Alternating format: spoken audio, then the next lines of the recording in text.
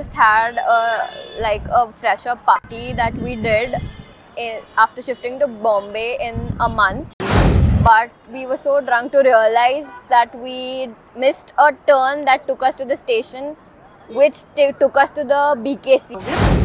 Odd stories are your stories.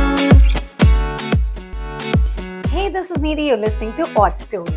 This one is basically for people living in Mumbai, and especially people like me who leave their cities to come to Bombay.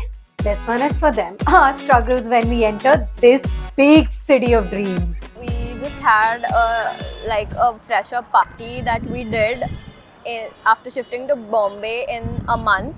And we live in Bandra West, but we had to go to the railway station to go back home. We had to go to the Bandra station from the west side, but we were so drunk to realize that we missed a turn that took us to the station, which took us to the BKC. We were right outside the Geo World Drive and didn't know where to go.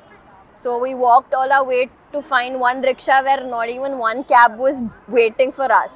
Then we took a cab went to Bandra East all our way, wasting a lot of money. And then from Bandra East, we went to Bandra West, where we initially had to.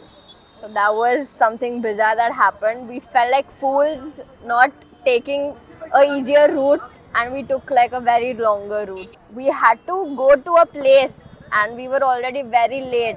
So we got really late. We missed 3 trains. After we went from Bandra East to Bandra West, that was the last train we had to catch.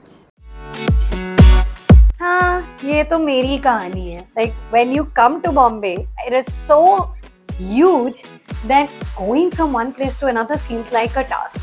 And especially if you have no idea what to do, from where to take what train and go where. This is still my case, by the way, even after spending 13 years in this city. Khair, if you have a story, you can always share at Odd Story. Please DM Odd Story, AUDSTORY. And meanwhile, if you like the podcast, give us 5-star rating on Spotify, Apple Podcasts, or wherever you get your podcast from.